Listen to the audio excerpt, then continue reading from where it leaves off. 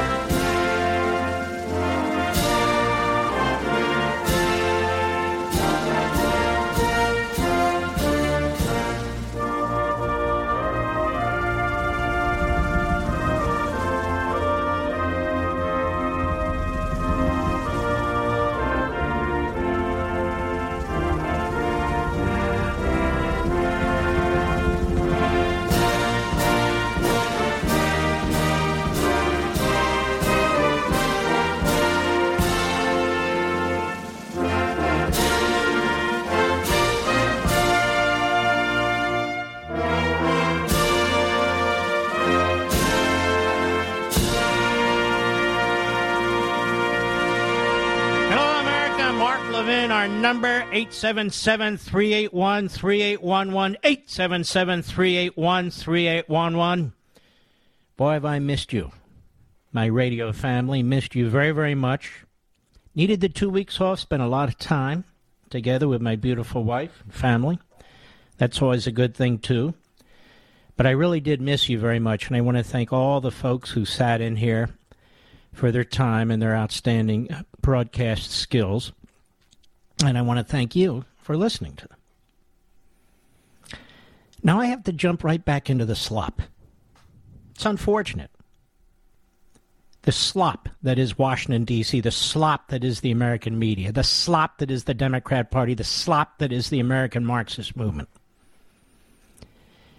But we all have to jump in order to wrestle it to the ground, don't we, folks? And so here we are, and I hope you didn't watch the Sunday shows, except mine, of course. I hope you didn't watch them. Filled with propaganda, all saying the same thing, all bringing on January 6th committee members or the never-Trumpers, all telling us that if Donald Trump is nominated again, democracy will fail, all telling us that Donald Trump led an insurrection because he failed to act, all telling us that this was the greatest threat since the Civil War, and they're going to subpoena Trump, the Trump kids. They're going to subpoena conservative members of the House. They're going to get to the bottom of this, boy, and it's all being orchestrated by Nancy Eva Stretch Pelosi. All of it. To take attention away from her dereliction of duty to protect that building and to accept the offer of 10 to 20,000 National Guardsmen, to accept the offer from law enforcement to beef up protections. So much so that I read over the holiday that the committee wants to release an interim report. Well, why do they need to release an interim report? Because they might lose power by next year this time. So this is entirely political. Entirely political. This was not an insurrection. 5 people were not killed on that day.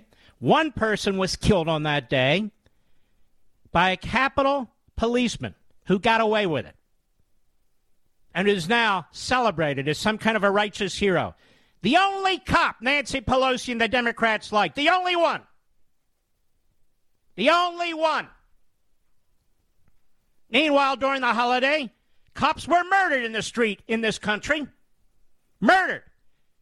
And there was a decision against former police officer Powell that turned my stomach in Minnesota. She never should have been charged. The individual she killed, it was clearly an accident. It was caught on the body cam, for God's sakes. And the individual, this 20-year-old, had a criminal record as long as my arm. And yet, because of the ambiguity in the law, this police officer, was convicted. Potter was convicted.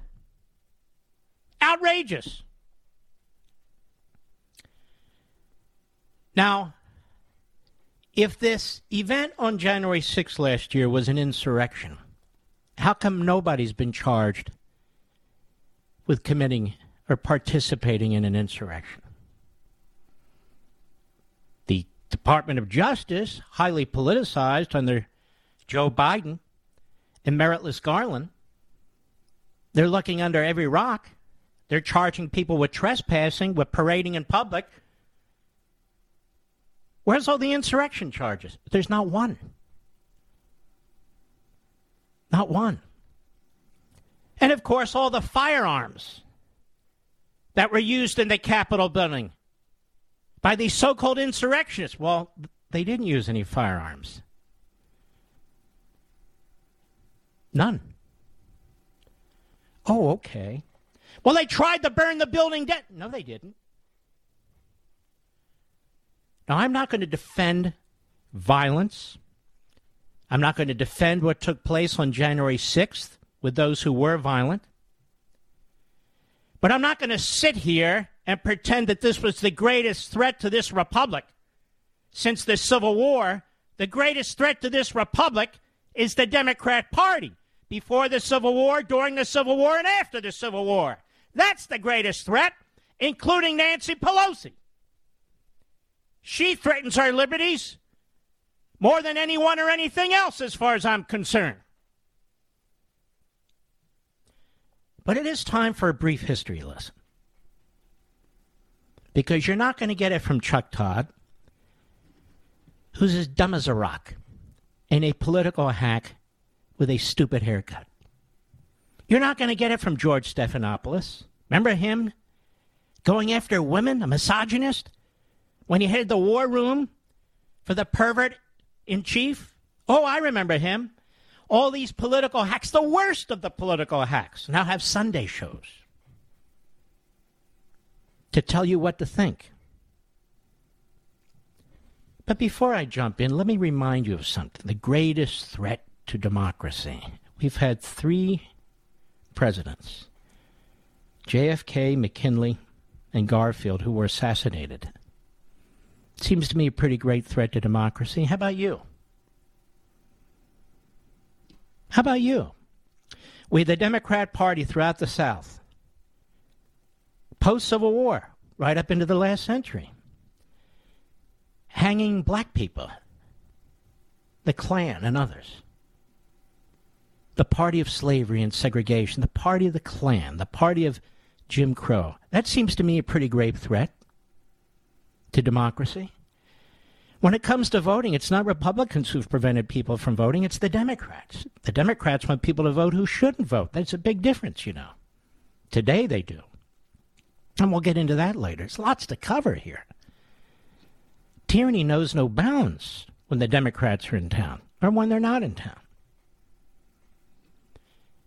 2016 Russia collusion was the most aggressive, comprehensive effort to reverse an election and overthrow an elected president in American history.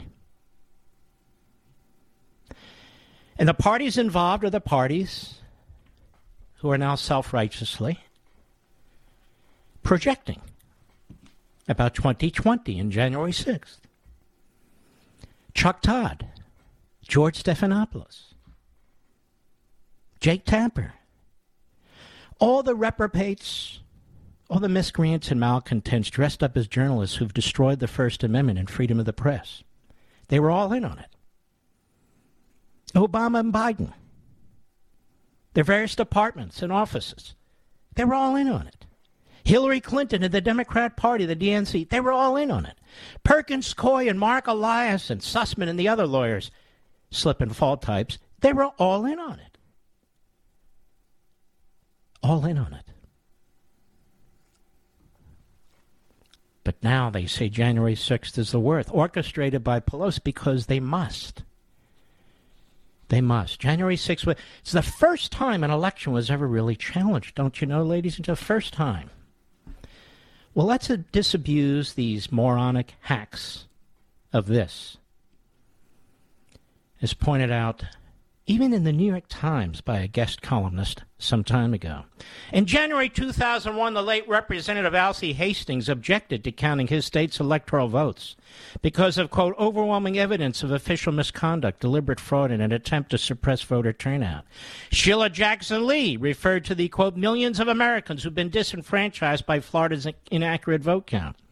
Maxine Waters of California characterized Florida's electoral votes as fraudulent. Vice President Al Gore presided over the meeting in 2001. He had overruled their objections. But Al Gore brought all the lawsuits. He started it. Went all the way to the Supreme Court where he tried to overturn the election system, the laws, in the state of Florida, as did the Florida Supreme Court. But the U.S. Supreme Court, under Chief Justice Rehnquist, had the guts and the wisdom and the foresight to act, to intervene, and to stop what the Democrats were doing to the Republican legislature, to stop what the state Supreme Court had done. Unlike this court, which wouldn't stop what the Pennsylvania Supreme Court did to the Republican legislature. In January 2005, in the wake of Mr. Bush's reelection, Democrats were more aggressive. Barbara Boxer, reprobate of California, joined Representative Stephanie Tubbs Jones of Ohio to lodge a formal objection to Ohio's electoral votes. The objection compelled Congress to spend 2 hours in debate, even though Mr. Bush won Ohio by more than 118,000 votes. Barbara Lee of California claimed that the democratic process was thwarted. Gerald Nadler, New York, the right to vote was stolen. Waters objected to, dedicating her objection to the documentary filmmaker Michael Moore in Fahrenheit 9/11. It failed, but 31 members of the House and Ms. Boxer in the Senate voted to reject Ohio's electoral votes, effectively voting to disenfranchise the people of Ohio. In January 2017, after Donald Trump's victory, Democrats in Congress once again challenged the election outcome. Jim McGovern of Massachusetts cited, quote, the confirmed and illegal activities engaged by the government of Russia. Ms. Lee of California argued that Michigan's electoral votes should be thrown out because, quote, people are horrified by the overwhelming evidence of Russian interference in our elections. She cited, quote, the malfunction of 87 voting machines. There were objections against the votes in at least 9 states. And it goes on. It goes on. Well, what took place on January 6th? Was it the greatest threat to democracy in American history? Nancy Pelosi wants you to believe that. Joe Biden wants you to believe that. The Democrat Party and the media want you to believe it. This is the same cabal that is pushing to destroy our economic system, our immigration system, our financial system, our voting system, and as I said, pushed the Russian hoax, collusion, lies for 2.5 years. March 1954, Puerto Rican nationalists, a gang, sat in the gallery at the House of Representatives, and they decided to try to kill members of the House of Representatives. This is how it was. Actually, let me take a break before we run out of time. I want to play for you what took place and how it was reported. We'll be right back. Mark Levin.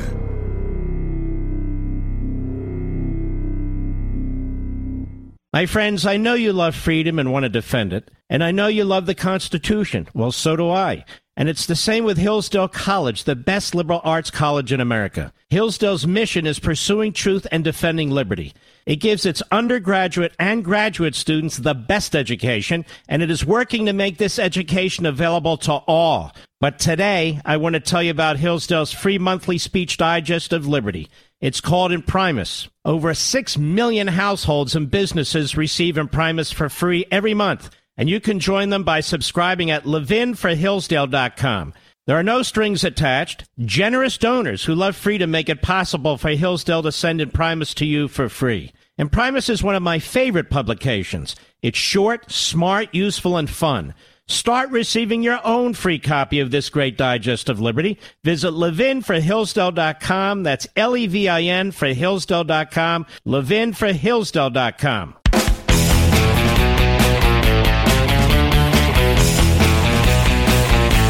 We're going to have to wait till after the bottom of the hour to do the audio because there's not enough time in this segment. But there was an outstanding piece written some time ago. This is important because you were being indoctrinated all Sunday, January 6th. They're going to push. And really, it's all aimed at attacking you, Trump supporters, painting with a broad brush, attacking President Trump. If you want to hear what they're up to, listen to Liz Cheney. She's actually pretty stupid. And she goes out there and exposes the whole agenda. The whole nasty, sickening, poisonous agenda, which is to stop Trump. She would like to be president if she can, or she'd like one of the other rhino frauds to be president, one of the people that might get the rubber stamp from the Cheney family or the Bush family or the usual reprobates. But it's a different time now. You know, I remember when the Bushes did their best to undermine Ronald Reagan, and they've done their best to undermine Donald Trump as well, as far as I'm concerned, as they slobber all over the Obamas. Now, all that said, the point here is to try and stop Trump, because they see that the vast majority of Republicans would support Trump for president again. Now, some of you may not, some of you may. That's not the point. They just fear this man like nothing else. He's a great threat to democracy, they say. Not the Democrat Congress that wants to destroy the court. Even John Roberts, the feckless John Roberts, the Chief Justice, finally came out and said that these threats about packing the court, they're an effort effectively to intimidate judges and justices. Well, of course they are. You've got Schumer now pushing to eliminate the filibuster by January 17. Why? So they can nationalize all elections, destroy the Republican states. And it's not so every person who's allowed to vote votes. It's so every person they want will vote once, twice, more than once. And illegal aliens will be free to vote because you will not have ID requirements and you will not have election judges who can question the voting of individuals. And it turns out thousands, up to 12,000 foreigners actually voted in the state of Texas. That doesn't get headline news. Nobody's running with that. You can't prove fraud. You can't show fraud. 12,000 illegal aliens voting in Texas? That sounds like fraud to me. And if 12,000 illegal aliens are voting in Texas with voter ID, imagine foreigners, not necessarily illegal aliens, even worse, just foreigners. Because they don't want any rules. The Democrat Party is embracing Marxism. And why have rules? This isn't about majoritarianism. This isn't about democracy. This is about republicanism, little r. Voting is just part of the system. It's not all the system. It's part of the system. Which is why they keep attacking the constitutional system. Which is why they have the borders wide open. Which is why they don't believe in checks and balances and separation of powers unless they can use these rules to attack a Republican president. All right, when I come back, we will start with the attack, the shooting of members of the House of Representatives on March 1, 1954. Something that Chuck Todd never talks about because he's a dumbass. I'll be right back.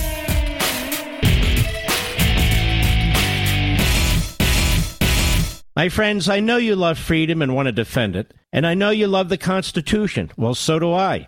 And it's the same with Hillsdale College, the best liberal arts college in America. Hillsdale's mission is pursuing truth and defending liberty.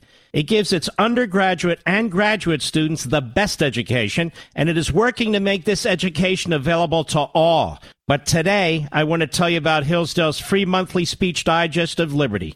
It's called Imprimis. Over 6 million households and businesses receive Imprimis for free every month. And you can join them by subscribing at levinforhillsdale.com.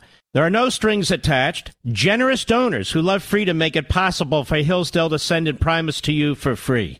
And Primus is one of my favorite publications. It's short, smart, useful, and fun. Start receiving your own free copy of this great digest of liberty. Visit levinforhillsdale.com. That's Levin for Hillsdale.com. Levinforhillsdale.com. Mark Levin, tough as hell. That's why I like Mark Levin. And I'm not sure a lot of people like him. He's tough as hell. But I like him. I love him. Call in now. 877-381-3811. All right, folks. March 1, 1954. Cut 4, go. In Washington, D.C., ruthless, fanatic violence erupted in the halls of Congress. 3 men and a woman believed to be members of the Puerto Rican nationalist gang that in November 1950 attempted the assassination of President Truman opened fire from the visitors' gallery of the House of Representatives. 5 congressmen were hit: Ben F. Jensen of Iowa, Clifford Davis of Tennessee, Kenneth Roberts of Alabama, George H. Fallon of Maryland, and Albert Bentley of Michigan, who was seriously injured. So stop. 4 members of Congress were shot. 1 seriously. From the gallery down onto the House floor. They were shot. Go ahead. Attack came as the Inter-American Conference opened in Venezuela, and it suggested the motive may have been to arouse anti-United States feeling in Latin America through an act of apparently blind violence carefully calculated to inflame America's relations with her neighbors. Estimates of the numbers of shots fired range from 15 to 30, and each bullet hole found is a grim reminder to those who were present of the terrible surprise attack. The gang, seized by shocked bystanders as they emptied their guns, was held at police headquarters as a widespread search was launched for others who shared in the plot. To Irving Forrest, Rafael Miranda, Mrs. Lolita Lebron, Andre Cordero, the gun wielders, and to their accomplices goes the evil distinction of having perpetrated a criminal outrage almost unique in America's history. Wanton violence that shocked and stirred the nation and did only harm to the cause of the Puerto Rican people. Bullet holes can be seen in the House chamber from shots fired in 1954 by Puerto Rican nationalists. March the 1st, 1954, and that's when the 4 Puerto Ricans entered the Capitol and the House gallery where I was working and began to shoot into the chamber. 5 members of Congress were wounded. No one died. I was a staffer at that time in the gallery, and our position was to sit at the apex of the gallery. And we took notes and kept abreast of what was happening. At that time, we were debating a bill which is almost very much in the news today. It was called the Bracero Bill. It was a bill allowing immigrant workers from the south of our borders to come into California and Arizona and New Mexico to work the fields and harvest the fruit and things like that. And it was pretty controversial even then. And I turned around, noticed some people came in the door, which was to my left, upstairs, and then I turned around and looked at them, and, I figured they were just tourists like so many people, and I paid no more attention to them. For some reason or another, I've never been able to fathom this, I decided I couldn't hear very well, and I still have that problem today.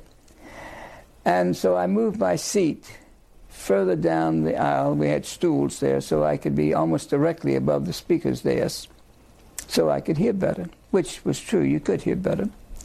And it wasn't 10 seconds after I moved that I heard this loud popping noise, pow, pow, pow.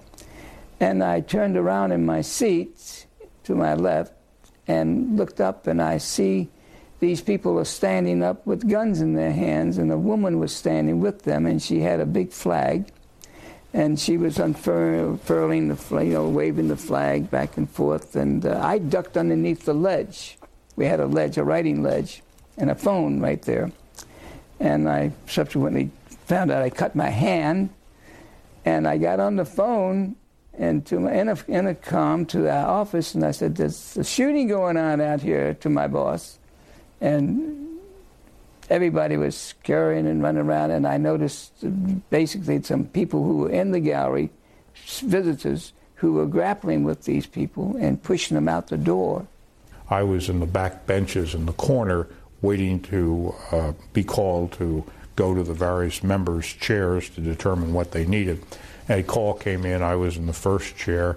I got up to go, and I took about 2 or 3 steps, and I recall hearing what I thought at the time sounded like firecrackers. A lot, almost as if you lit a pack of firecrackers and threw them. Fast, rapid reports. But in reality, about after the third step, I got sprayed with what made me feel was sand or ash or stone. And as a young man, I had done a lot of target practice in quarries. So I was well aware of what a bullet does when it hits and glances off a stone. It sets off a spray. And it felt like the same thing. And immediately I remember thinking, by golly, these are gunshots. They're not firecrackers. So I hit the floor. And that's right behind the elevated floor of the house. And then within a matter of a few moments, the firing ceased, and there was a lot of commotion on the floor and disorganization. But because I had an early realization of what was going on, my first instinct to see whether anyone was hurt. And my best friend, as a matter of fact, who was also a page, Bill Emerson, who I'd met just a year and a half before that time, but we were roommates and best friends at school. He was also in the corner when my assignment was made. Immediately I got up and I got Bill, and we both went onto the floor, and we determined that they needed stretchers, and some people were wounded. So we tried to organize the pages and other people to help us out to get these conveyances. And over the process of the next half hour or so, we participated in carrying 3 of the members out to the ambulances, and the last member that we took out, we went to the hospital with him. It's now a famous picture in several respects. It's the picture of the year 1954 in Life magazine. And it was taken right outside the doors of the house as we're starting on down the steps of the Capitol. The fellow with his finger pointing in front is my best friend, Bill Emerson. He was a member of Congress. All right, folks, you get the point. It was heavily covered by the media in the 1950s, 1954. It was a direct attack against the members of the House. 4 members were shot, 1 seriously. The House was breached.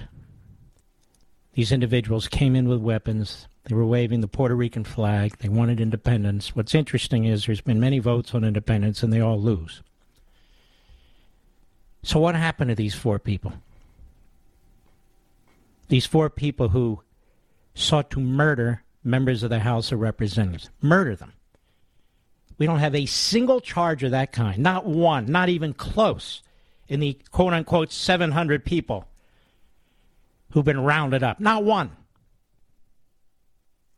Not a single gun was fired except by a Capitol Police officer who killed an American Army veteran who did not have a weapon and posed a threat to nobody. As pointed out in the Daily Signal, 23 years later, President Carter commuted the sentence of one of the individuals who had cancer. 2 years after that, he commuted the sentences of the other 3. The one who had cancer died in 1979. The other 3 lived long lives of leftist activism. And some were treated as heroes. One got a fawning obituary in the New York Times. Carter's Secretary of State, Cyrus Vance, said the release would be a significant humanitarian gesture and would be viewed as such by much of the international community. Carter later told Congressional Hispanic Caucus members he had released them for humane reasons. Over 25 years was long enough. The 4 were unrepentant. At least 2 of the terrorists said they would not rule out using violent means again, which was probably the reason then Puerto Rico Governor Carlos Romero Borrello sent Carter a strong and forceful letter against releasing unrepentant terrorists and warning of dangerous repercussions, a letter Jimmy Carter ignored. 1954. You see, because they know this isn't taught in the public schools or colleges and universities, and they know that Chuck Todd and George Stephanopoulos and the others will cover up for them. They just continue to repeat that January 6th is the greatest threat to American democracy since the Civil War. Not the assassination of 3 presidents, not 9/11, not the Democrat Party and their alliance with the Klan and lynchings. None of that. No. Not segregation and Jim Crow. Not 9/11. January 6th. Which is why they have to keep calling it something it's not, an insurrection, which is why they have to keep saying 5 people died that day when we know 4 of them died having nothing to do with an assault, except one who was a protester. Gets even more interesting. It's going to take a little time. I'm not, we're not speeding through the show. It's just going to take a little bit of time. The Weather Underground. You're familiar with the Weather Underground. People in the Weather Underground were buddies, Bill Ayers, Bernadine Dorn, with Barack Obama. And when that came out during the primaries brought up by Hillary Clinton and other Democrats, and when it came out during the general election, although feebly and passively, when McCain was running against Obama, the media all but covered it up or really just rejected it, which is what they do all the time.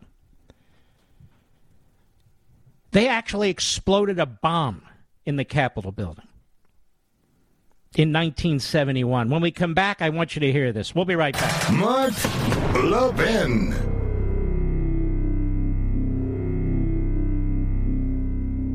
My friends, I know you love freedom and want to defend it, and I know you love the Constitution. Well, so do I. And it's the same with Hillsdale College, the best liberal arts college in America. Hillsdale's mission is pursuing truth and defending liberty. It gives its undergraduate and graduate students the best education, and it is working to make this education available to all. But today, I want to tell you about Hillsdale's free monthly speech digest of liberty. It's called Imprimis. Over 6 million households and businesses receive Imprimis for free every month, and you can join them by subscribing at levinforhillsdale.com. There are no strings attached. Generous donors who love freedom make it possible for Hillsdale to send Imprimis to you for free. Imprimis is one of my favorite publications. It's short, smart, useful, and fun. Start receiving your own free copy of this great digest of liberty. Visit levinforhillsdale.com. That's Levin for Hillsdale.com. levinforhillsdale.com.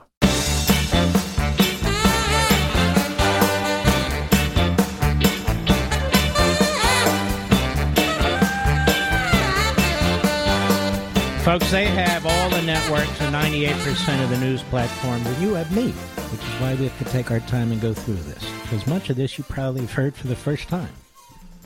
Well, let's get started. 1971, March 1, again, the Weather Underground, Bill Ayers and his buddies. Cut one, go. At 1 minute before 1 o'clock this morning, the switchboard at the Capitol received a phone call. A man's voice said a bomb would go off in the building in half an hour. At 1:30 in the morning, it did, in a small, unmarked restroom on the ground floor of the Senate side, next to a barber shop and near several small offices, including one committee hearing room. For a report on the first serious damage to the nation's foremost structure since the British burned it in 1814, here is ABC congressional correspondent Bob Clark. There was alarm for a time that other bombs might still be hidden inside the Capitol. Police used dogs specially trained to sniff out explosives in a painstaking search both inside and outside the building. The single bomb set off by a timing device left the men's room a shambles, plumbing demolished, bricks and plaster ripped from walls. Army and FBI experts sifted the debris, seeking a clue to the nature of the explosive. There was heavy damage to the nearby barber shop. Windows were smashed there, and 100 feet away in the Senate restaurant, where tables were overturned and a priceless stained glass mosaic destroyed. Damage estimated in the hundreds of thousands of dollars might have been far worse, but for the 3-foot thick walls in the oldest part of the Capitol. As it was, the violent explosion ripped off doors in nearby conference rooms. There was no damage to the Senate chamber itself on the floor above. Daylight revealed more smashed windows and debris. Tourists were barred from the Senate wing all day, but the entire Capitol will be reopened to the public as soon as possible. Everyone entering the Senate wing today had to pass a security check. The Capitol's police chief told how an operator received the bomb threat. This building will blow up in 30 minutes. Evacuate the building. This is in protest of the Nixon involvement in Laos. When George Washington, the chief of a new and shaky union, laid the cornerstone of the Capitol building, he said, "It may be relied upon it is the progress of this building that will inspire or depress the public confidence." When Lincoln first met Confederate negotiators towards the end of the Civil War, the first thing the Southerners, all former congressmen, asked was, "Tell me, sir, how is the Capitol?" Well, after yesterday's desecration, the old place is today a little depressed, and confidence is not unshaken. ABC Capitol Hill correspondent Bob Clark reports. Officials in charge of security at the Capitol, along with Army bomb experts, were summoned to a Senate hearing. The immediate problem is to guard against any more bombings while keeping the Capitol open to the public. It was clear from the testimony about yesterday's bombing that this won't be easy. It probably was, or could have very well been, a clock delay device, and it very likely could have been normal dynamite, which is very easy to obtain. It could have been 15 to 20 pounds of dynamite. That amount of dynamite is very easy to bring in a briefcase. Police did their best to keep the Capitol under tight security today, with checkpoints set up to examine packages and briefcases. We tried out the security system, carrying a briefcase into a House office building, past police guards, through an underground tunnel and into the Capitol without being stopped or searched. While we may have been recognized by some guards, it's clearly almost impossible to enforce security through all 6 buildings linked by tunnels. You get the point. As the Daily Signal points out, no arrests were made, nor were charges filed in connection with the 1971 bombing of the Capitol by the Weather Underground. So there were no sentences to commute. Now, it goes on. The weathermen were at it again a dozen years later in 1983, setting off another bomb that tore through the second floor of the Capitol's North Wing, according to the U.S. Senate history site. 1983, 12 years later. Moments earlier, a group calling itself the Armed Resistance Unit called in a warning to the Senate switchboard, but lives were spared only because debate had ceased earlier than expected. Over $1 million in damage. And the reason the perpetrators gave was U.S. military involvement in Lebanon and Grenada. In 1988, the FBI arrested and charged 7 men and women for the execution of the blast. All were either members of the Weather Underground or had some link to it. Some were closely associated with the May 19th Communist Organization. Some then pleaded deals and were eventually charged with other crimes. Some others were paroled, and one of them is still on the lam. Paroled under who? Under whom? Under whom? Now, Rosenberg, who was pardoned by Clinton, as was another leader of the group. She was supposed to serve 58 years, didn't even come close. She's chairman of the board of Thousand Currents, the deep-pocketed funder of left-wing causes, including Black Lives Matter.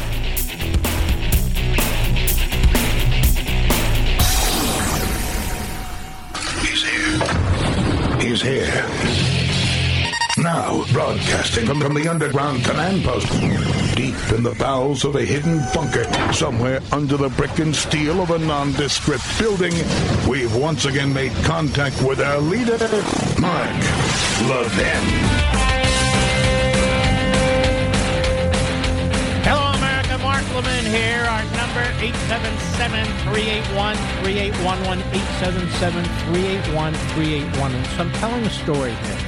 Story of history, bringing it up to current day, because I'm also at the end of this wanting you to listen to what these members of this committee, these Pelosiites, have said about what they're doing. And then it all become abundantly clear.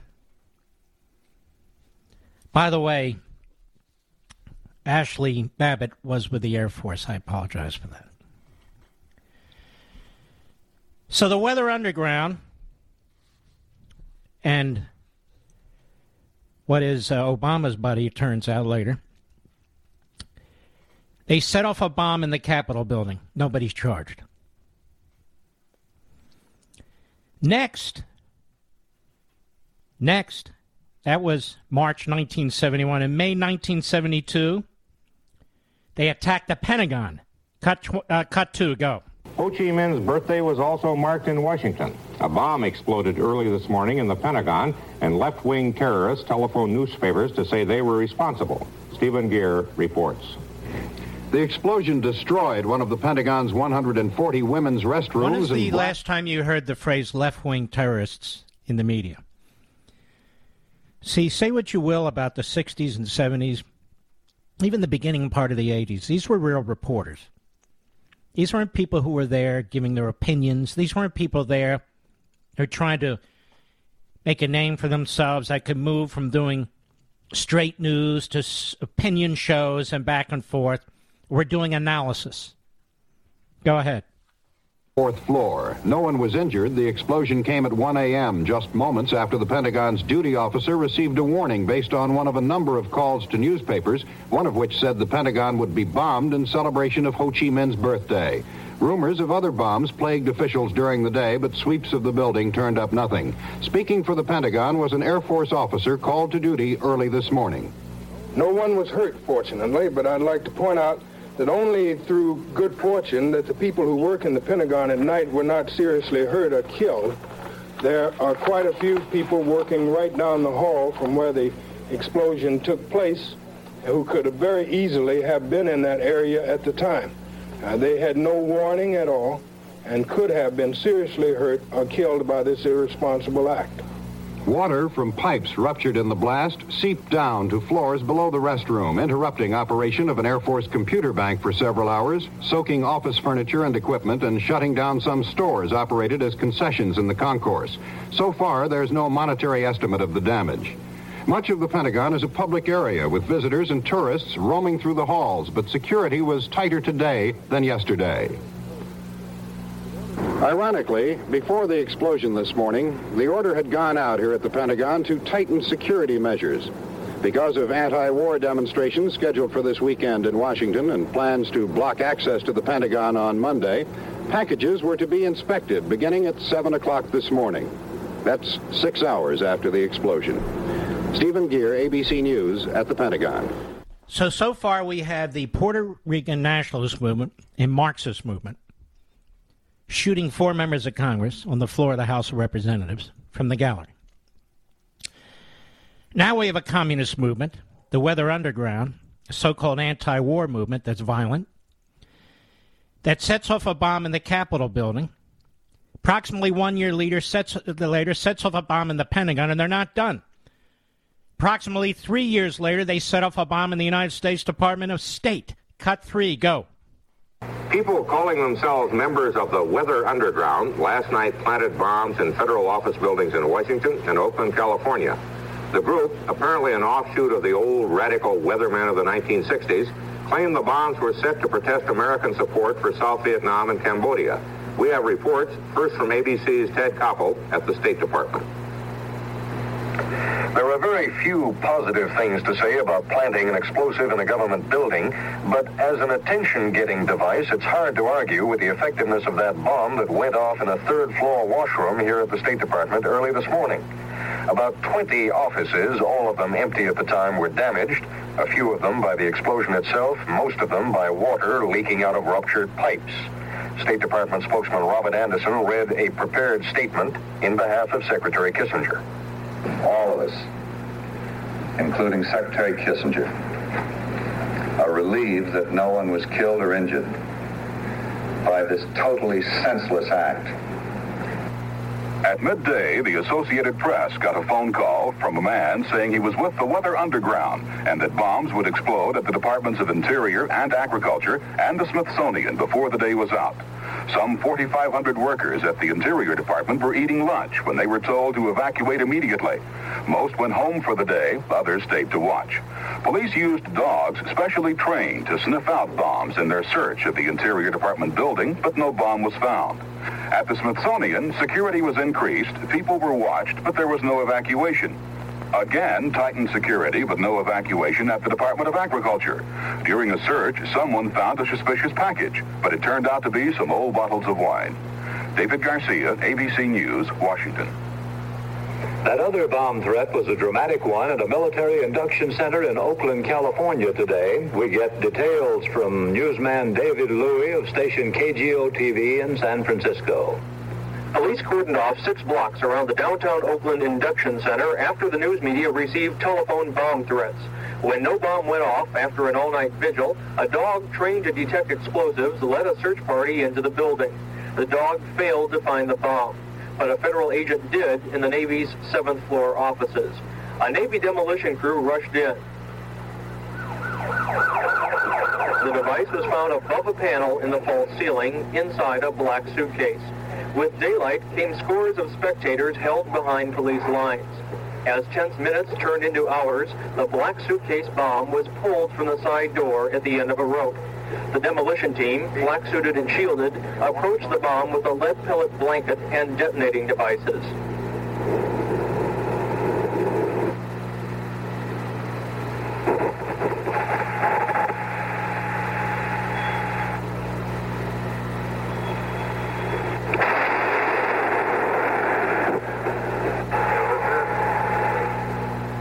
After 2 attempts, the case caught fire, in turn setting off the charge.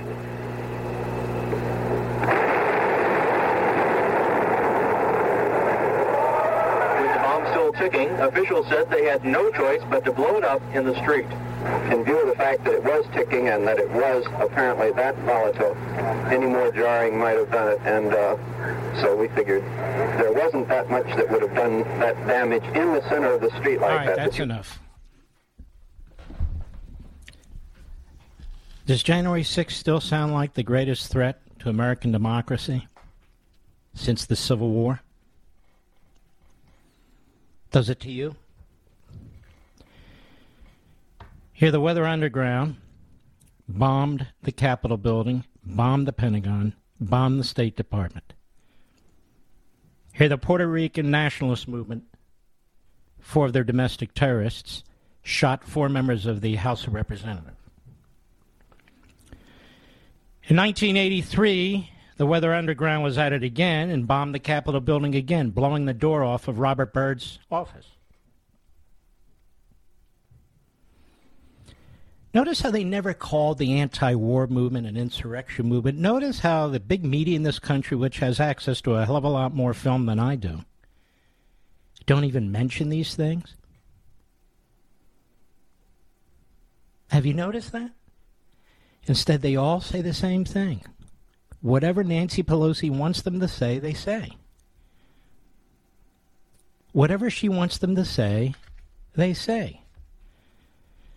And when we come back after the break, because they were really hyper-focused on this on Sunday, and you're going to hear speeches on Thursday, and you're going to be told this is the worst thing that ever happened to American democracy, when it clearly was not, you'll notice the telltale signs are not only do they ignore actual factual history that their own networks reported at the time, but they keep talking about how 5 people died on that day when 1 was killed by a Capitol police officer and 4 others died of other causes. That's like saying the riots in Minneapolis. How many people during the first night of the riot had heart attacks and died? How many? Well, maybe they had heart attacks because they were very concerned or stressed or whatever about what was taking place. So the telltale signs about how the media lie, how they push their propaganda, how they create these narratives. Police officers weren't killed that day. Police officers weren't shot. Some of them were attacked, and for that these people needed to be punished. But the vast majority of the people who are serving time right now before they even have trials are charged with trespassing or parading on public property. And we all saw film where Capitol Police officers were waving in people. What about them? So nobody, at least not me and not you, excuse violence, excuse breaking into the Capitol building. Where we draw the line is the effort to so thoroughly politicize this so as to destroy tens of millions of Americans and their reputations, whereas to create a political scenario where Donald Trump was the leader of the effort because he didn't act, and Nancy Pelosi orchestrating the whole thing behind the scenes and ensuring that nothing that she did, or better yet, failed to do, is being examined by anybody. By anybody. And the pretext for this investigation is to make sure it never happens again, anything like this. Well, if you're going to make sure nothing like this ever happens again, wouldn't you want, as your number one witness, with her texts and her emails and her documents and her testimony under oath, the Speaker of the House? And none of these reports on Sunday, not one, mentioned the fact that she was offered 10 to 20,000 National Guardsmen by the Commander-in-Chief, Donald Trump. Not one! Why would they ignore that? Again, another telltale sign. So what's really going on here? Well, we'll be right back. Mark Levin.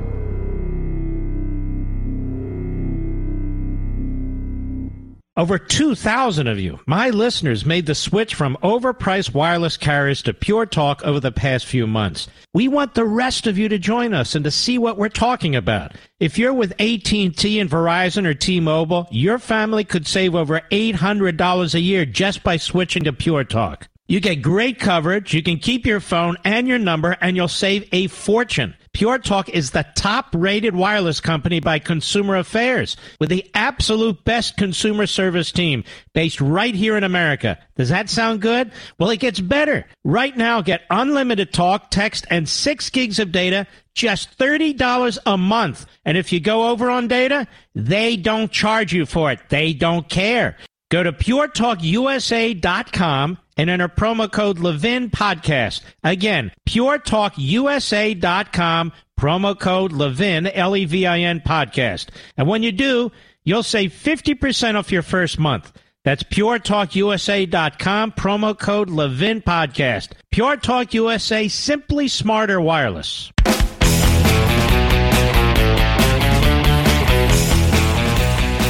Let's set this up properly. I hope you've been with us since the top of the first hour. There was almost no interest by the media, certainly by the Democrats, Biden as a candidate. No interest by the body politic in getting to the bottom of the riots and Black Lives Matter. Quite the contrary. Corporatists, athletes, and the others were applauding them. And there was a piece that was written. It was posted by Jim Patrick, and he is a retired chief of police, current staff writer for Law Enforcement Today. Thousands of cops were injured, over $2 billion in damage during Floyd riots. Where are the congressional hearings? Law Enforcement Today recently reported a Rasmussen National Police Association poll released on January 21 of last year shows more voters favor a congressional investigation of the violent Black Lives Matter and Antifa riots last summer than the so-called January 6th quote-unquote insurrection. With that in mind, we thought it would be interesting to compare and contrast the two. As we've seen since January 6th, Democrats have seized on the incident to commission a January 6th inquiry, no doubt reminiscent of a Spanish Inquisition, ostensibly to look into what led to the siege of the U.S. Capitol. Unfortunately, this Inquisition committee will be nothing more than a politically charged witch hunt with the intention of laying the entire blame for the incident on former President Trump and his supporters. There you go. Pelosi was apparently afraid of what they might seek to gain information on, such as why repeated requests from former Capitol Police Chief Stephen Sund for National Guard troops were summarily rejected. That, of course, falls on Pelosi, who's in charge of Capitol security. Instead, Pelosi chose never-Trumpers such as Representatives Liv Cheney and Adam Kinzinger, classic rhinos whose only interest in being on the committee is to throw Trump and his tens of millions of supporters under the bus. The January 6th incident has also given rise to the Biden Justice Department and Sleepy Joe himself, alleging that, quote, radical white extremism, unquote, is the greatest threat to our democracy and the greatest threat to our national security, more than al-Qaeda, ISIS, Russia, or China. Meanwhile, Biden, the Justice Department, and the rest of the Democrats totally ignored the violence across the country that started last year and continues in some cases unabated today. The organized riots of last summer have given way to skyrocketing violent crime this summer. According to the Armed Conflict Location and Event Data Project, 95% of the riots that took place last summer were linked to Black Lives Matter. Remember the link of Black Lives Matter? Remember to the Weather Underground individual who was released from prison by Clinton. 6% of the protests, which occurred between May 26 and September 5, involved rioting, looting, and similar violence, including 47 fatalities, the Frontier Post reported. 47. Of the 633 incidents coded as riots, 88% were coded as involving Black Lives Matter activists. All told, there were 12,045 incidents. The rioting wasn't only concentrated in large metropolitan areas, but also found its way into smaller cities such as Fort Collins, Colorado, Cottonwood Heights, Utah, Gilbert, Arizona, Davenport, Iowa. The riots spread across 47 states. The riots that took place last year caused an estimated $2 billion in damage across the country, overtaking the 1992 L.A. riots that took place in the wake of the initial Rodney King verdict, which caused $775 million in damage. And according to Axios, adjusted for inflation, those costs would amount to $1.42 billion. The damage estimate provided by Property Claim Services only accounted for damages caused between May 26 and June 26.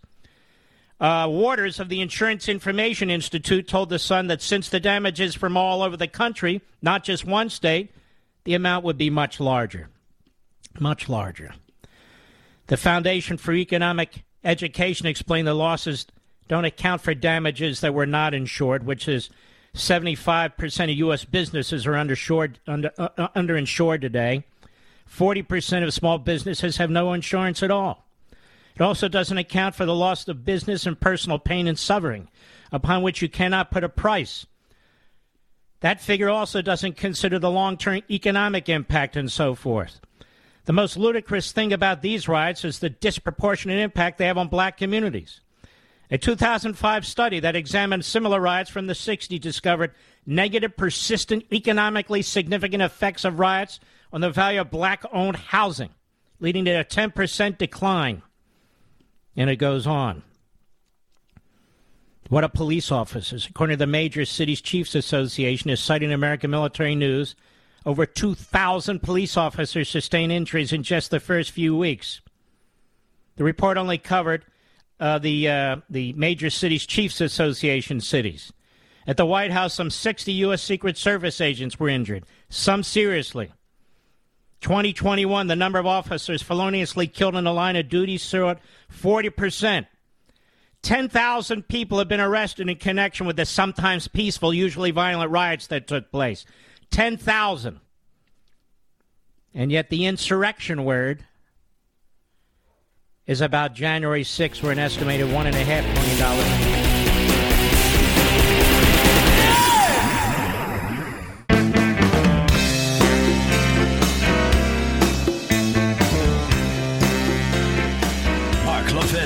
Radio's hell-raising intellectual.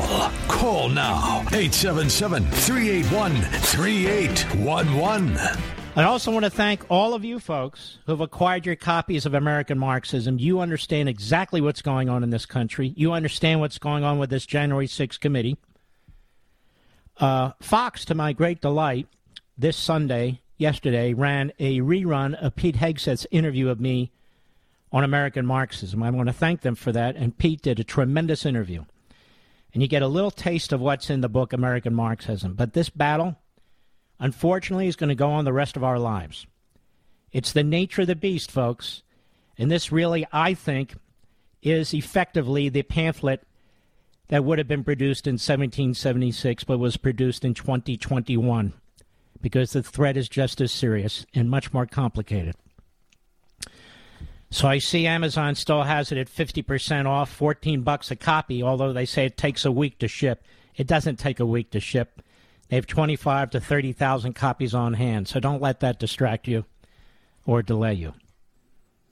Now, let's start with this guy, Benny Thompson, who's always been a police hater, by the way, his days before he was an elected official.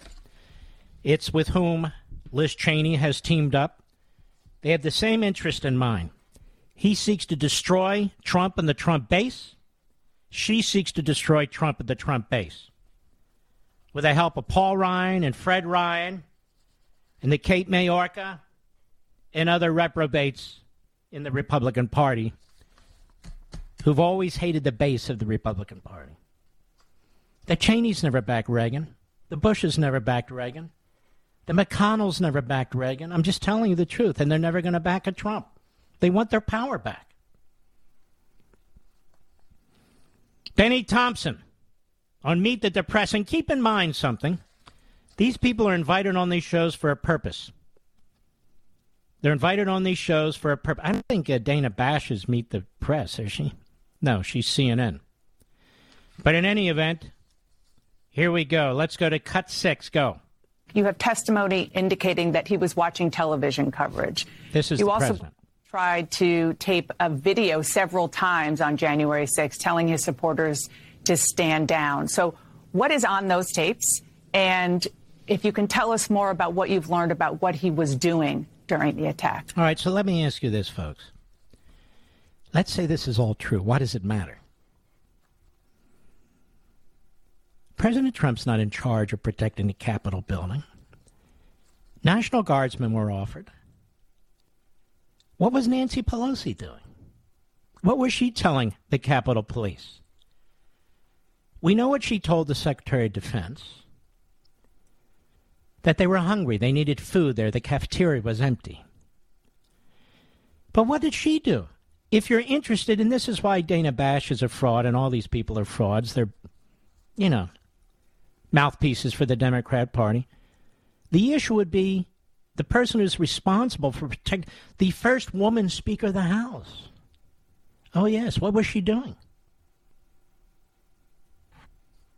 That's the question. Why didn't she say, what was the Speaker of the House doing?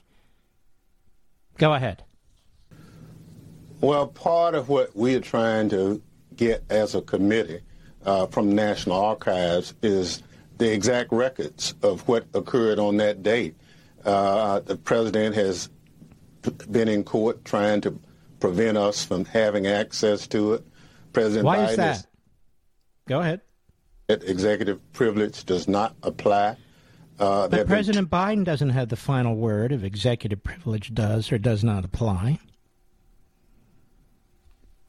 Donald Trump is doing what a president's supposed to do. He's trying to protect the office of the presidency, and if that overlaps with protecting his papers, so be it. So be it. This is the process that takes place. Democrat presidents have done exactly the same thing. It's a question about executive privilege. How far does it go? How far doesn't it go?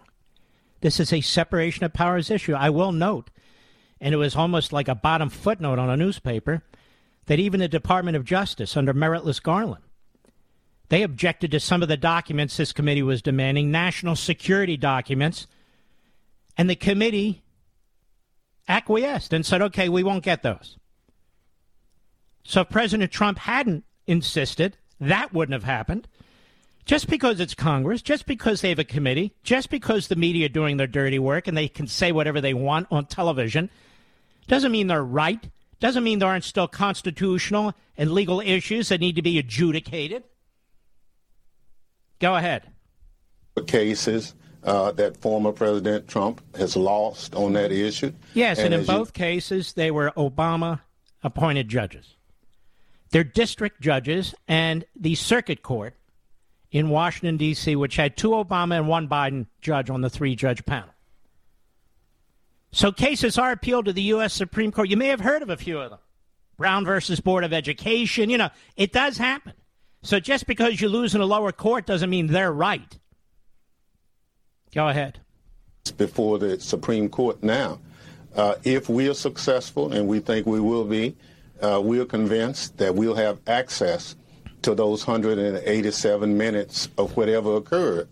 But the harm that I see is the President of the United States seeing the Capitol of the United States under siege by people he sent to the Capitol and did nothing. All right, now that's the key.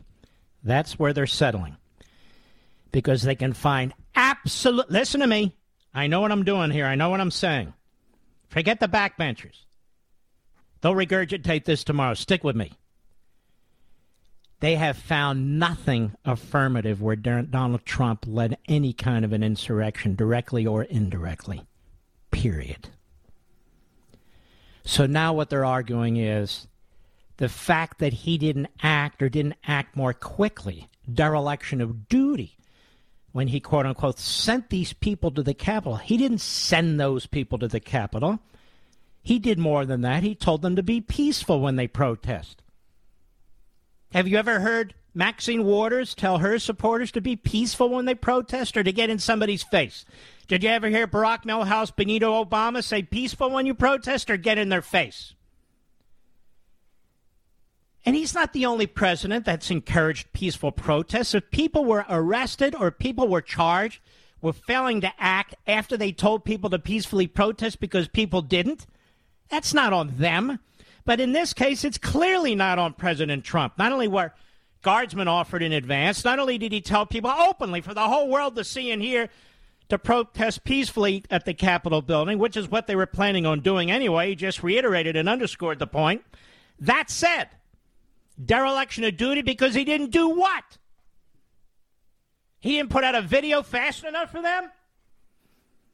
You'll recall that when the White House was under attack and 60 Secret Service men and women were injured, that when Lafayette Park was a staging ground for attacks on the White House, that when the blocks around Lafayette Park and the White House were burning and Trump was thinking of bringing in the military, this clown Esper at the Defense Department and other clowns, maybe it was his successor, they came and went so fast, and we had these ex-generals like Mattis and Kelly all saying, you better not trigger the Insurrection Act. You better not bring in the military. You had the media saying the same thing.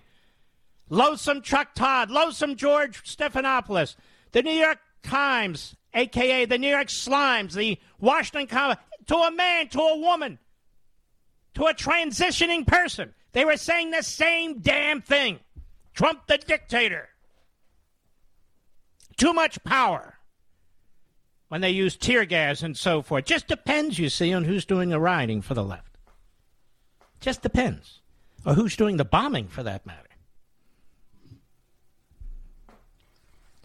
187 days. Go ahead. Minutes. During that time. Something's wrong with that. So we need to find out who was calling, who was texting, who was emailing. Why? What does that have to do with anything?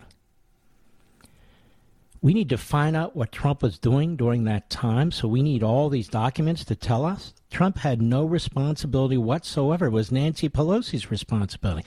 You see, this is why she packed this committee.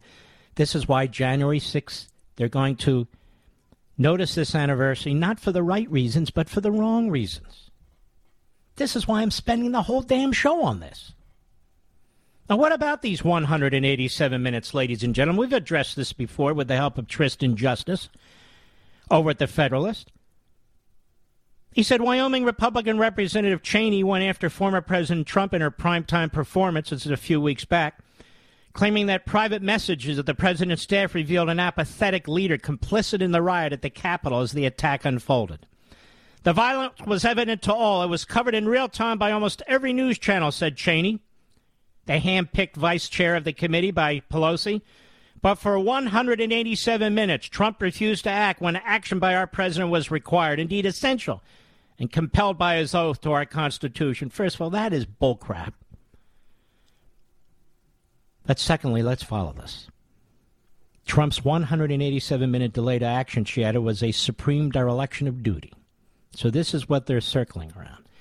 An actual examination of today's events, however, highlighted by our friend, American Greatness senior contributor Julie Kelly, shows no such delay. Anyone want to ask Liz Cheney, she posted, where she gets 187 minutes before Trump said anything? The first breach of the building was at 2:13 p.m. Trump's first tweet was at 2:38. That's 15 minutes later. Please support our Capitol Police and law enforcement, he tweeted. They're truly on the side of our country. Stay peaceful. So they do have that, but they don't want that. According to a detailed timeline of the turmoil by the New York Slimes, the first building was not breached until 2:13 p.m. The timeline was corroborated by the Washington Compost, which stamped the first break-in at 2:15 p.m.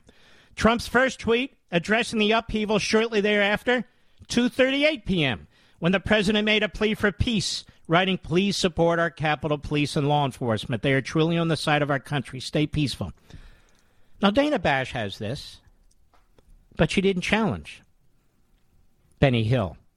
Benny Hill Thompson. Those of you who remember old British comedy. About 30 minutes later, that is after he tweeted, Trump addressed the demonstrators again on Twitter. "I'm asking for everyone at the U.S. Capitol to remain peaceful. No violence!" The president wrote. "Remember, we, capitalized, are the party of law and order. Respect the law and our great men and women in blue. Thank you!" That's twice. At 4:17 p.m., Trump posted a video on Twitter urging rioters to go home, a message that was promptly suppressed across that platform. Exactly where Cheney came up with a 187-minute delay and now Benny Hill Thompson is unclear.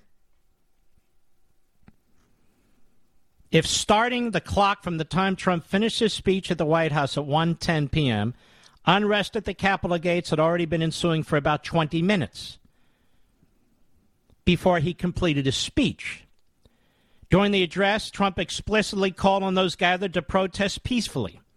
Cheney's office did not respond to the Federalist inquiries. Too bad you can't subpoena her. And this is not the first time Cheney or the January 6th committee have gone after President Trump and Republican voters with the creation and deployment of fake news. In the election year summer of 2020, Cheney was a primary purveyor of the fake Russian bounty story, which alleged that Trump downplayed Kremlin aggression to accelerate the timeline for troop withdrawal from Afghanistan. Liz Cheney never apologized. At the same hearing on Monday where Cheney made up her own timeline of the Capitol riot, now regurgitated by Benny Hill Thompson, Representative Schiff read text messages between Ohio Republican Jim Jordan and former Chief of Staff Mark Meadows, which the Federalists revealed on Wednesday were fabricated. I'll be right back. Mark Levin.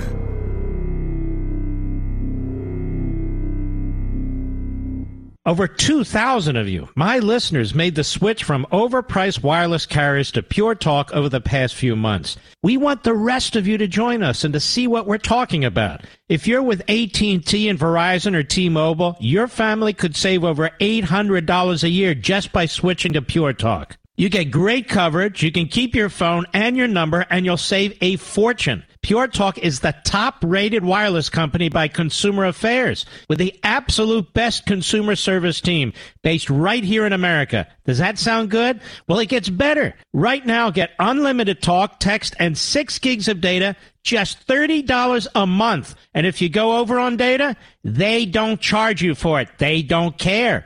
Go to puretalkusa.com and enter promo code Levin Podcast. Again, puretalkusa.com, promo code Levin, Levin Podcast. And when you do, you'll save 50% off your first month. That's puretalkusa.com, promo code Levin Podcast. Pure Talk USA, simply smarter wireless.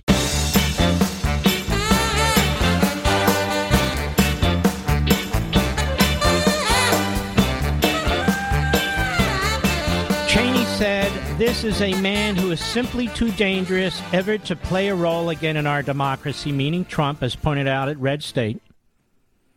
She said, "I look forward to the opportunity to continue to help the American people see the facts about what happened and to continue to make the case at home about the kind of representation we need in Washington for the people of Wyoming." And then, as pointed out by Nick Arima, Liz Cheney was asked, well, do you plan to run for president? I'm very focused right now on my re-election and on the work of the Select Committee. I can tell you that the single most important thing is to ensure that Donald Trump is not the Republican nominee, that he certainly is not anywhere close to the Oval Office ever again. Okay, so she couldn't be more clear, could she, America? This isn't about finding out what happened on January 6th. If you wanted to find out what happened on January 6th, Nancy Pelosi would be sworn, placed under oath under penalty of perjury, and she'd have to empty her computer of all the information she has. That is the person responsible for protecting the building on January 6th. What was she doing? Staring at TV, looking at the walls, putting her makeup on again and again and again? I don't know. But that's what Cheney's interested in, destroying Trump and his supporters. Nothing more, nothing less. Ladies and gentlemen, this final hour of the podcast is sponsored exclusively by AMAC, the Association of Mature American Citizens. Now over 2 million conservative members strong, AMAC believes in and stands up for the values that we care about: faith, family, and freedom. Thank you for listening, and please support AMAC. And you can become a member at amac.us/join. He's here. He's here. Now, broadcasting from the underground command post, deep in the bowels of a hidden bunker, somewhere under the brick and steel of a nondescript building, we've once again made contact with our leader, Mark Levin.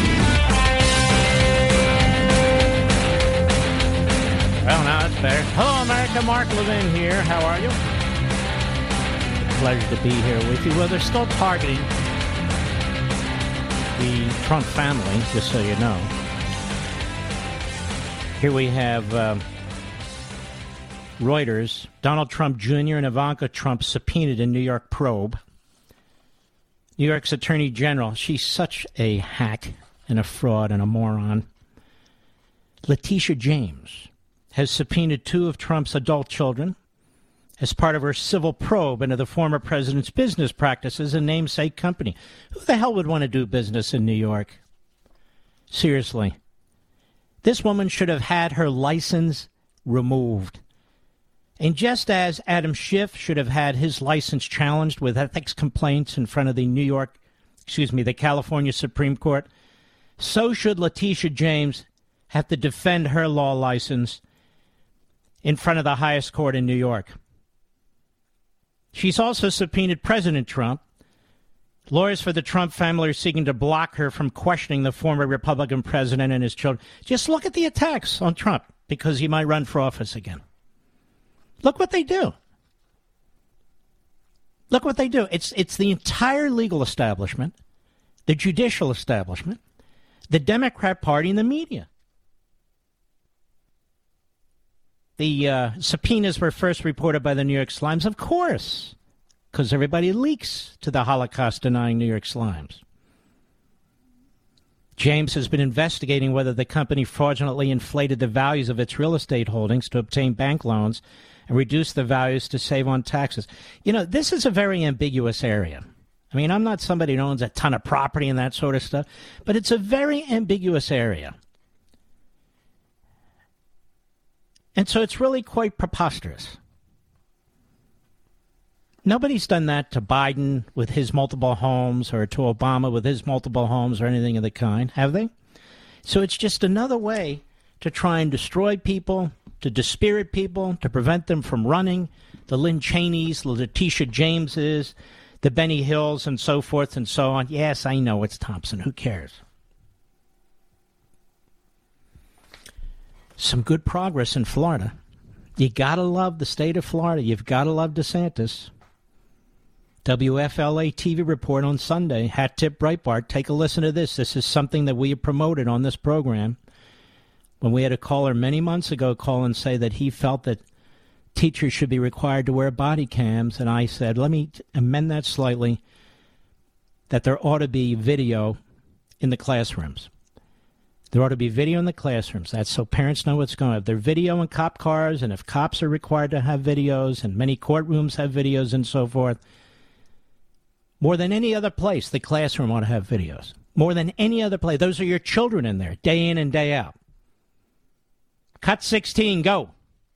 A new bill in the state legislature would allow schools to install cameras in classrooms to record classroom instruction and let parents review the footage if there is ever an incident. The bill would force certain classroom teachers to wear a microphone and require a written explanation if that recording is interrupted.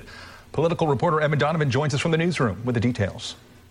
The bill would attempt to protect student privacy by forcing the images of other students to be blurred, and schools would be required to hold on to the recordings for at least 3 months. The bill is sponsored by State Representative Bob Rommel of Naples. It would allow school districts to install video cameras in classrooms for the purposes of recording an incident, which it defines as abuse or neglect of a student by an employee or another student.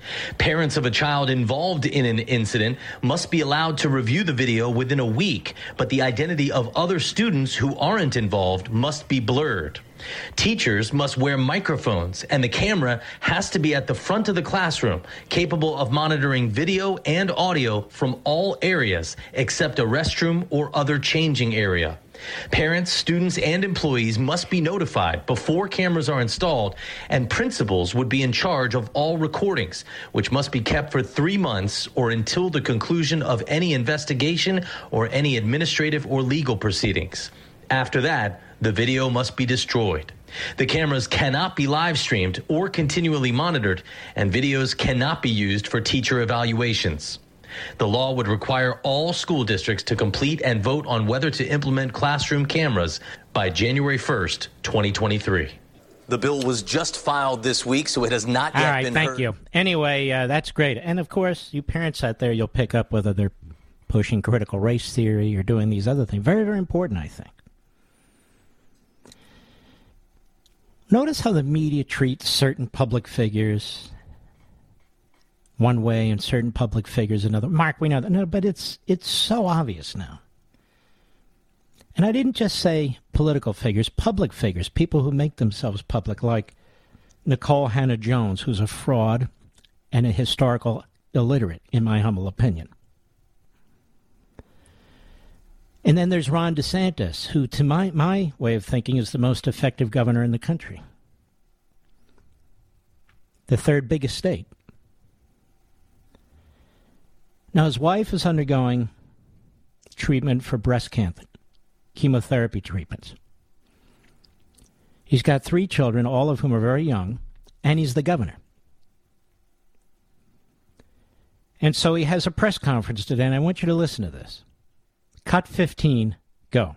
Yeah, I mean, I guess I should have been at the beach in Delaware, right? And then they would have been really happy with that. It was, you look, we actually put out the schedule, and I think these people didn't know that. They think because you're not doing a big press conference, you're not doing. So, Friday we were, Kevin, Joe, and I all had discussions about, doing what we're doing. Of course, I was at He's accused of being the absent governor. First of all, he's too activist. Then he's absent. Now he's trying to take care of his wife and family and be the governor of the state. This is what you want, right? From a moral family man, this is what you want from a leader. Go ahead. Later Thursday in the office working on this and some other stuff. And it's true, Wednesday there was nothing on the calendar. And so I think they're like, oh, my God, he's on vacation. And I'm like, and I just looked at my wife. I'm like, going to the hospital with you is not a vacation for you. I know that. And it's not a vacation. This is something that as a husband, I think that I should be doing. I've accompanied her to all her chemotherapy treatments, and she's there for a long time. I'm there most of the time, but it's a draining thing. When she's done with it, it's not something that's great to see. And so I just think a lot of people, particularly people that have gone through breast cancer treatments, the notion that would be considered a vacation, I think is offensive to a lot of those folks, and they understand, what you're doing. At the same time, she's committed to not being in the fetal position the whole time. And, she's not through with it, but she's almost through with it. And I think she's going to end up good on the other end of it. But that's just, the way she is. No. You've been missing, Governor. Where have you been? You've been hiding with Kamala? Did Joe invite you to his basement? Where have you been, Governor? His wife is ill. That's where he's been. See how they treat some politicians versus others? This is what I'm talking about. It's grotesque. Let me ask you a question. Meet the press. This Sunday was January 2nd. A brand new year is taking off. There's so many things going on in our country.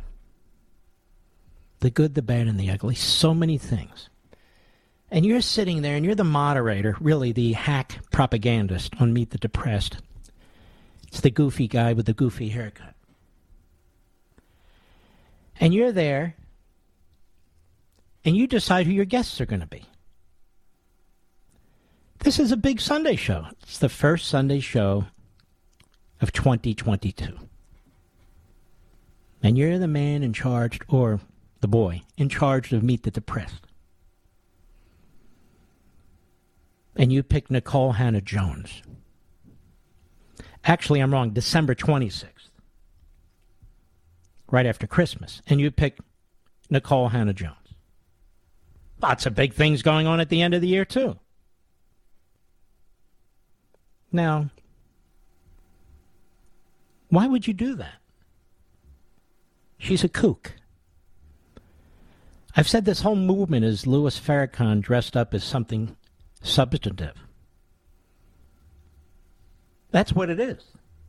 Except it's even worse than Louis Farrakhan. Louis Farrakhan is very straightforward in the things that he says and the way he says them.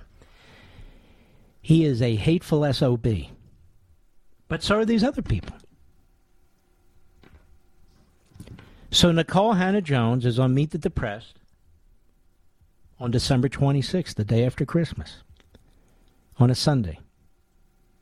What does she have to say to Schmuck Todd? Cut 17, go, hat tip, right part.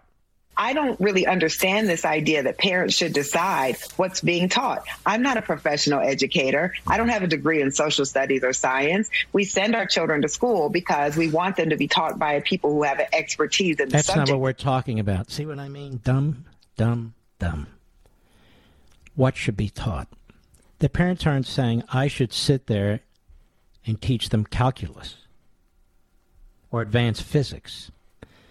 The parents are saying, I expect you to teach them math and have a proficiency in math. I expect you to teach them English and have a proficiency in English, maybe a second language. I expect you to teach them literature and have some proficiency in literature. I expect you to teach them real history and have some proficiency in history and so forth. So you set a foundation. Perhaps they want to go to college. Perhaps they want to get a job out of high school, whatever it is.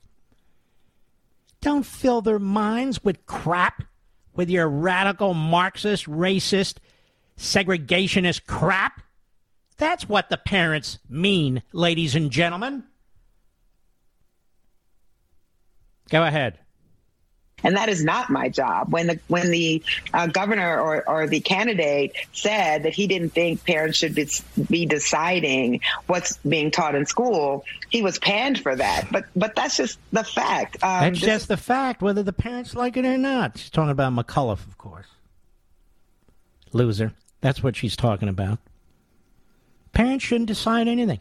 Look, just because you pay the teachers' salaries, the pensions, the medical care, just because you pay the administrators' pensions, salaries, medical care, just because you pay for the facilities and the utilities and the furniture and the textbooks, just because you pay for the buses and the salaries of the bus drivers and everything, doesn't mean you should have a say in anything. We've got all kinds of specialists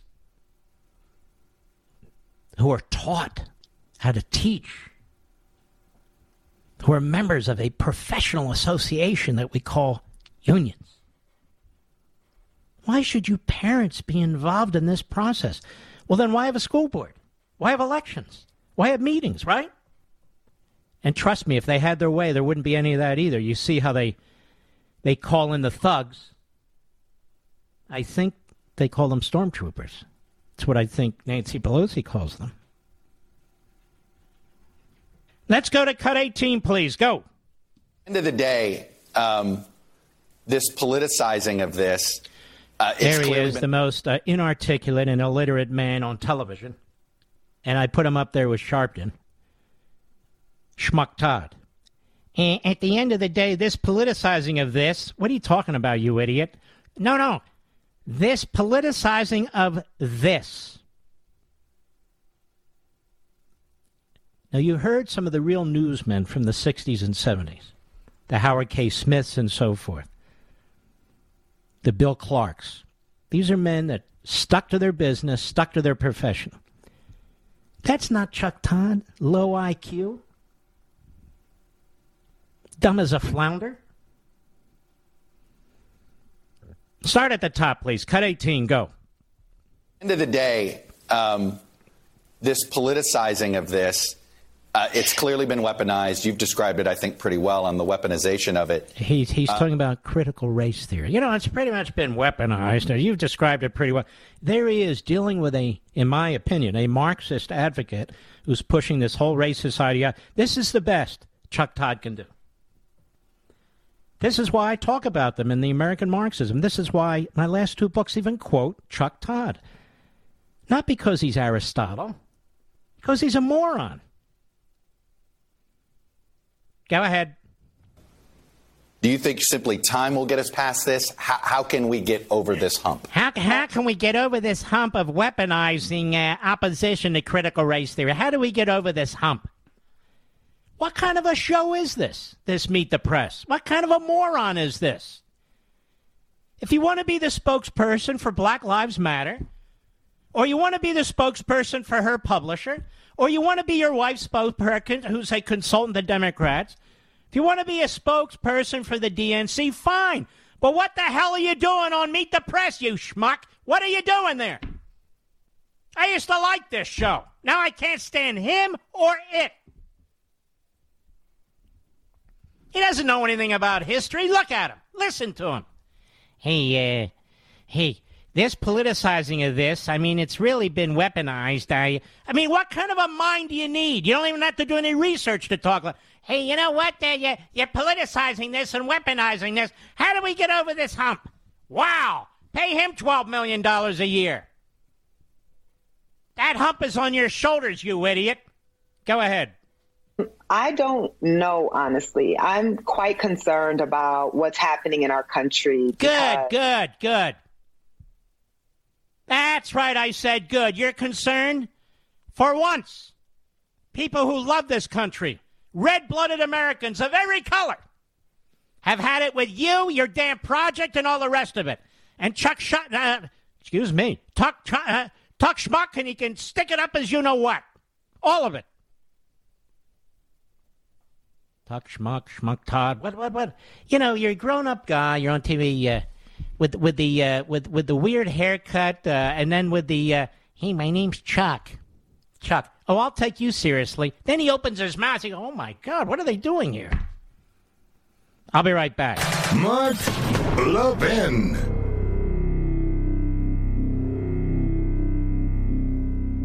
AMAC, the Association of Mature American Citizens, is one of the fastest growing organizations in America. Now over 2 million conservative members strong, and I'm one of them. AMAC believes in and stands up for the values that we constitutional conservatives care about. More than talk, AMAC fights. A full-time presence in Washington, AMAC pushes back against reckless spending, disasters like Medicare for All, and the expanding reach of the federal government. And beyond advocacy, joining AMAC gives you access to a wealth of benefits and discounts, including special member-only rates on car insurance, travel discounts, cell phone plans, and a hell of a lot more. And if that's not enough, you'll get AMAC's bi-monthly magazine, full of insightful articles on issues that matter to most of us, we conservatives. As I said, I'm an AMAC member, and you should be too. Join today at amac.us. That's AMAC.us.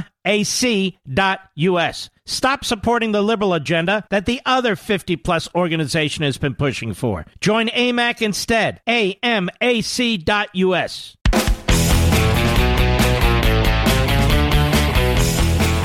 We are going to, after the bottom of the hour, have to talk about Chuck Schumer. Those of you, what's with the Chuck?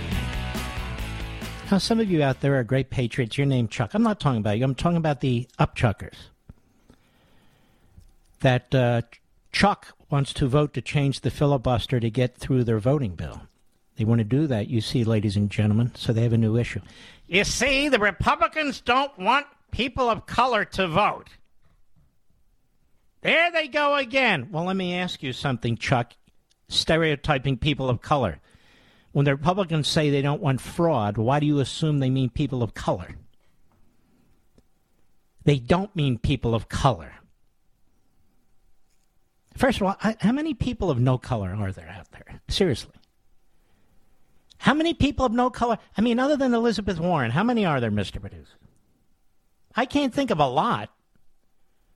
Well, Nancy Pelosi might be another. By the way, did you see where her big, stupid husband, I think it's Paul Pelosi, how he was trading stocks after Nancy said, we believe in it. We believe in capitalism. Yes, we do. Yes, we do. Of course we should trade. And then their husband, he's trading millions. No, don't look at their tax return.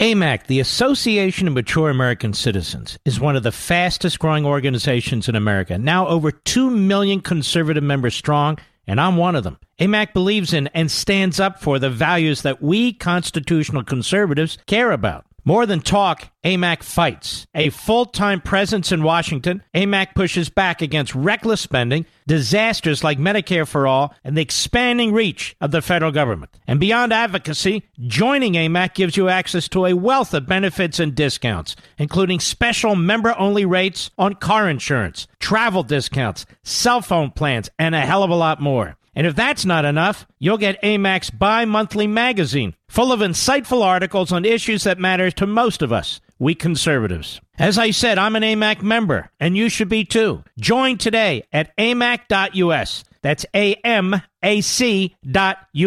Stop supporting the liberal agenda that the other 50-plus organization has been pushing for. Join AMAC instead. AMAC.us.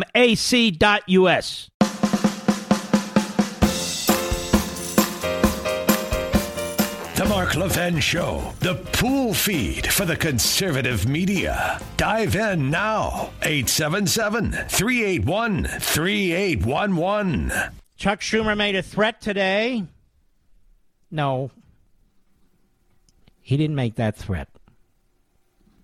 No, Chuck Schumer made a threat today. Either the Republicans commit political and electoral suicide, or he will change the filibuster rule to nationalize the election process, destroy red states, and make sure everyone and anyone can vote as long as they vote Democrat. That's their great reform. Now, you will hear the media report about this. You will never hear the media explain what Chuck Schumer wants to do to our voting system. I've only explained it 400,000 times, whether on TV or here. But no one in the media will explain it. I'll bet you $5, Mr. Producer. Nobody.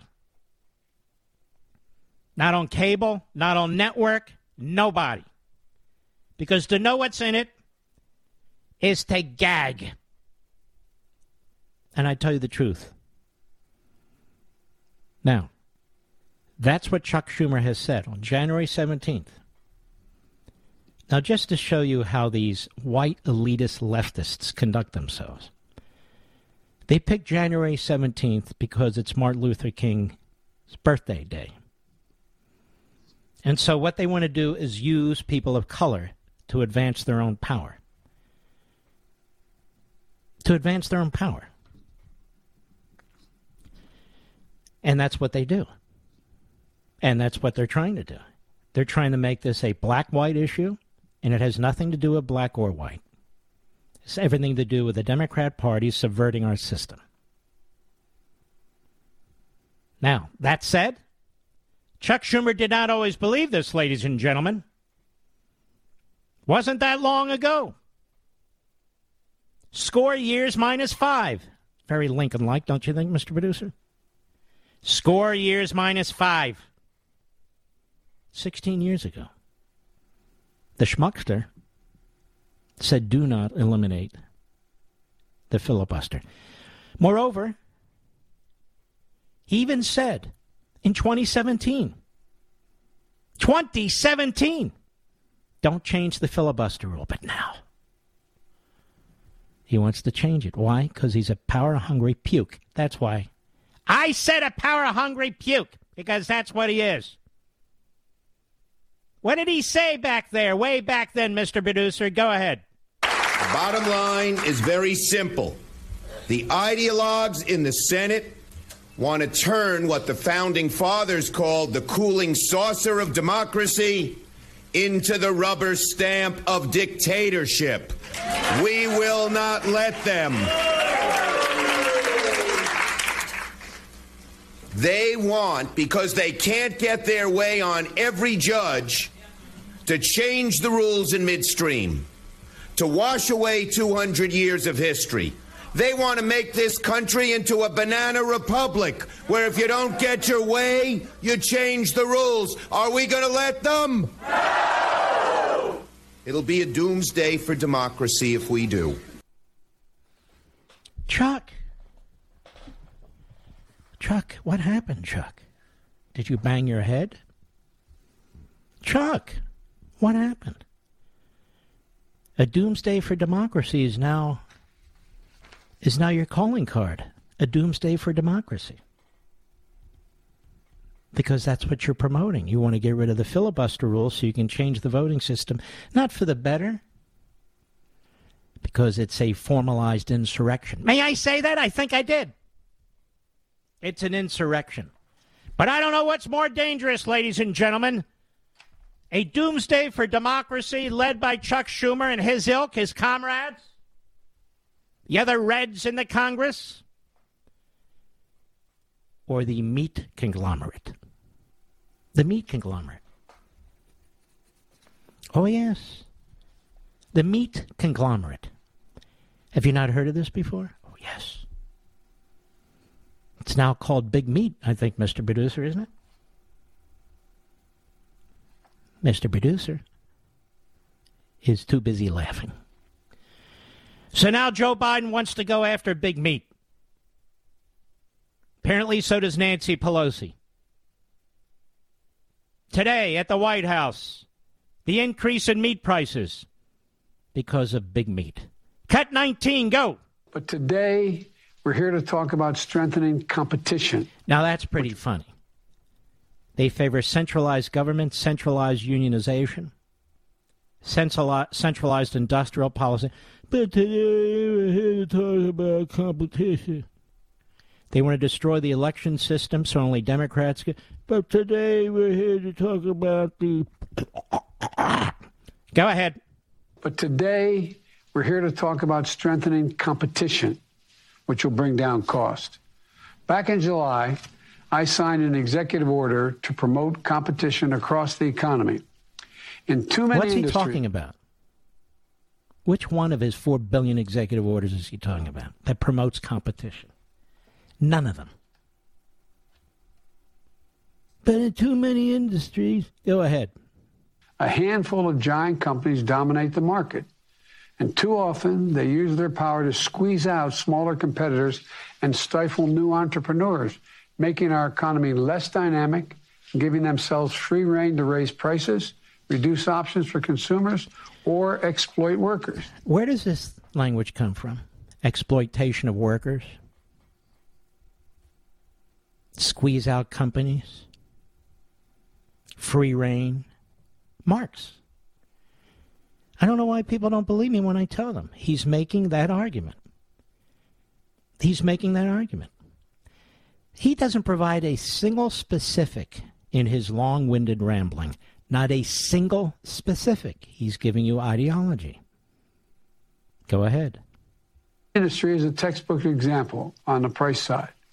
4 big corporations control more than half of the markets in beef, pork, and poultry. Well, let's say that's true, and I don't know, but who cares? How come prices are going up now? Skyrocketing. And how come it's not just meat of all kinds? How come it's also fowl? How come it's also fish? How come it's also milk? How come it's also bread? How come everything at a grocery store at a supermarket is going up? How come it's also gasoline? It's big meat. It's big asparagus. Yes. It's big bakery. They're all conspiring against you. They're all after. Where are my raisins? Go ahead. These middlemen that they buy from, farmers and ranchers, and sell the processors, sell the processed product. What the hell are you trying to say, you idiot? Excuse me. Go ahead. To grocery stores. That's the way it works. Without meaningful competition. That's the way it works. This guy has been in government his entire damn life. He doesn't know how meat processing works. Hey, that's the way it works out there. How come gasoline prices were low and we were energy independent? Now they're high and we're not. How come food prices were low and now they're not? Because all of a sudden, Big Meat got together. They had a meeting, Big Meat. And they were all at the table. Big pork, big beef. It's a big deal. They're all sitting at the table there. How can we raise the prices? How can we create shortages? Yeah, that's what companies are in business to do, create shortages. But 4 years of Trump, Big Meat didn't do this. Big Gas didn't do this. Big Bakery didn't do this. Big this didn't do... No, but it's not Biden. No, pass more spending. More inflation. Well, more inflation creates less inflation. That's what... Okay, see you tomorrow. All right, go ahead. Don't get to choose who they sell to. Or put another way, our farmers and ranchers have to pay whatever these four big companies say they have to pay, by and large. But that's only half of it. What are you talking about, you idiot? What in the hell are you talking about? The price of food is up because the price of fertilizer is up. Fertilizer uses fossil fuel. The price of food is up because the price of harvesting is up. You know, tractors and that sort of thing. The costs are through the roof. Running tractors, the costs are through the roof. Trucking the food to the American people, packaging it with plastics and styrofoam, all made out of fossil fuels. They're through the roof. It's called inflation. It's not big this or big that, except big government and a big loser with a big mouth like this guy. Go ahead. These companies can use their position as middlemen to overcharge grocery stores and ultimately families. Let's get them. Let's get Big Meat. Let's get it. But I'm a vegetarian. Let's get them. Get them. Get them. Get them. How stupid. Somebody sat there and wrote this for the dummy. We'll create enemies. We got Big Meat and so forth. All I can say is I agree with Jared Schmeck. Cut 20, go. Yeah, I hope you guys have a wonderful Christmas as well. Merry Christmas, and let's go, Brandon. Let's go, Brandon. I agree. Yeah, so do I. Let's go, Brandon. And all of your staff and so forth, I have made them honorary members of Fatties United. So let's go, Brandon, and F you, the Biden administration. I'll be right back. Mark Levin.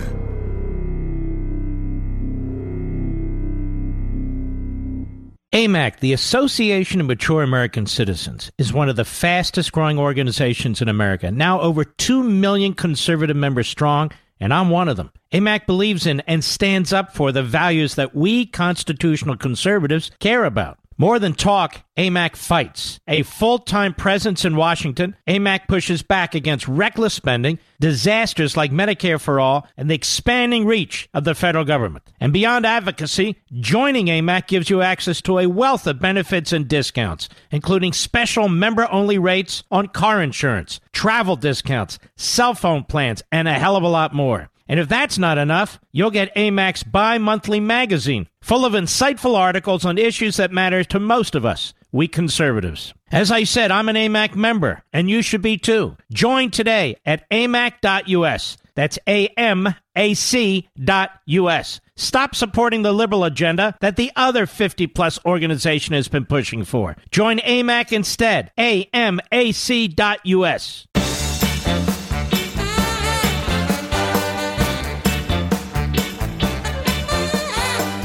Just a reminder, you're going to hear the lies. The only person who died as a direct result of the violence on January 6th, the violence in the Capitol was violent, was Ashley Babbitt. Now, she was, as I say, a U.S. Air Force vet. She was unarmed, and she was shot dead by a Capitol Hill officer because she climbed through a broken door into the Speaker's lobby. 3 other people who died had medical emergencies. They didn't die as a result of what took place in the Capitol, but there's no direct connection. But the media want to insist on it.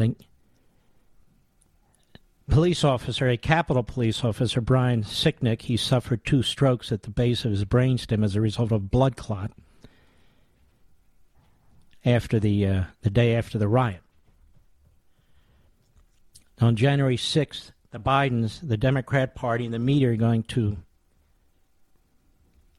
celebrate the lives of the people who died that day,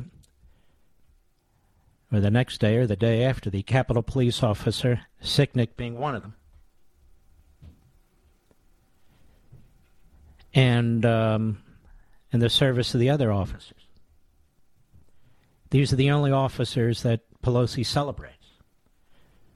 As I've said many times before, she called federal law enforcement that was trying to protect the Portland courthouse, a federal courthouse, stormtrooper. So did the number 3, James Clapper. And Benny Hill Thompson was poisonously anti-cop before he became a member of Congress, or I even should say was on this committee. So the same party that celebrated Black Lives Matter, which injured thousands of police officers, is now going to honor the police officers at the event on January 6th. Think about that. They're going to use the voting issue to try and upset minorities in this country. They're going to use January 6th to pretend they're pro-cop. These are the same people who defended violent people in the past. These are the same people whose presidents have given pardons and clemency to convicted domestic terrorists. And one of their presidents was friends with a couple.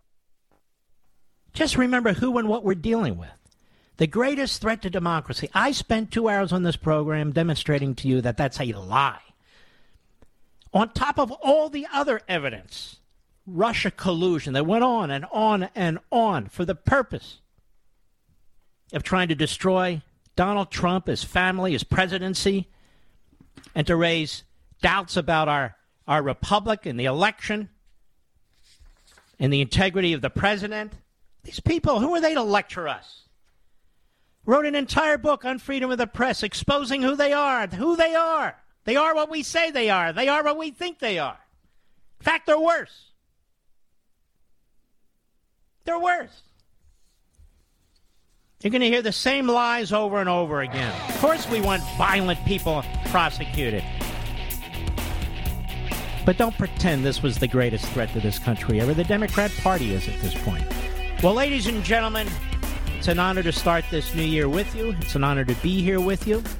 We salute our armed forces, police officers, firefighters, and emergency personnel. And I will see you tomorrow. God bless.